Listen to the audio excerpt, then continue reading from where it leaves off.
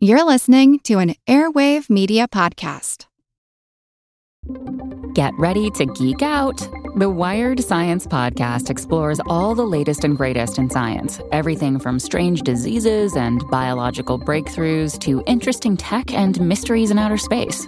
Listen to Wired Science today wherever you get your podcasts. That's Wired Science wherever you get your podcasts. Cutting the toenails of a snapping turtle may seem like a bad idea, but there's really a good reason for it. I'm Jim Metzner, and this is The Pulse of the Planet. Well, one of the main species of turtles that we work with are snapping turtles, and that's because they're top-level predators. They basically eat a lot of fish, a lot of carrion, rotting things in the aquatic systems that they inhabit, and they can live for a very long time. Bill Hopkins is an ecotoxicologist who studies the effects of pollutants on the environment, working with animals like snapping turtles. So snapping turtles, we know, can live over 50 years. They stay in one area their entire life. They're really good for monitoring things like pollutants in the environment because we can actually recapture the same individual even decades later and determine whether or not their accumulation has changed with time.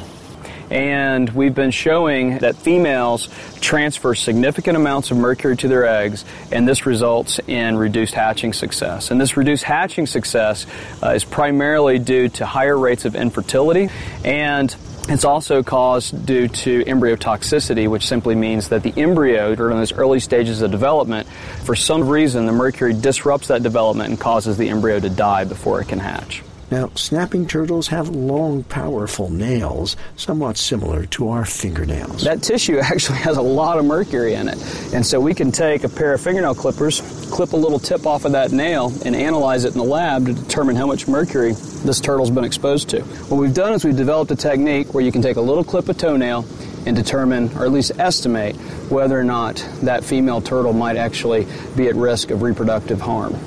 We'll hear more about snapping turtles and mercury in future programs. Pulse of the Planet is made possible in part by Virginia Tech, inventing the future through a hands-on approach to education and research.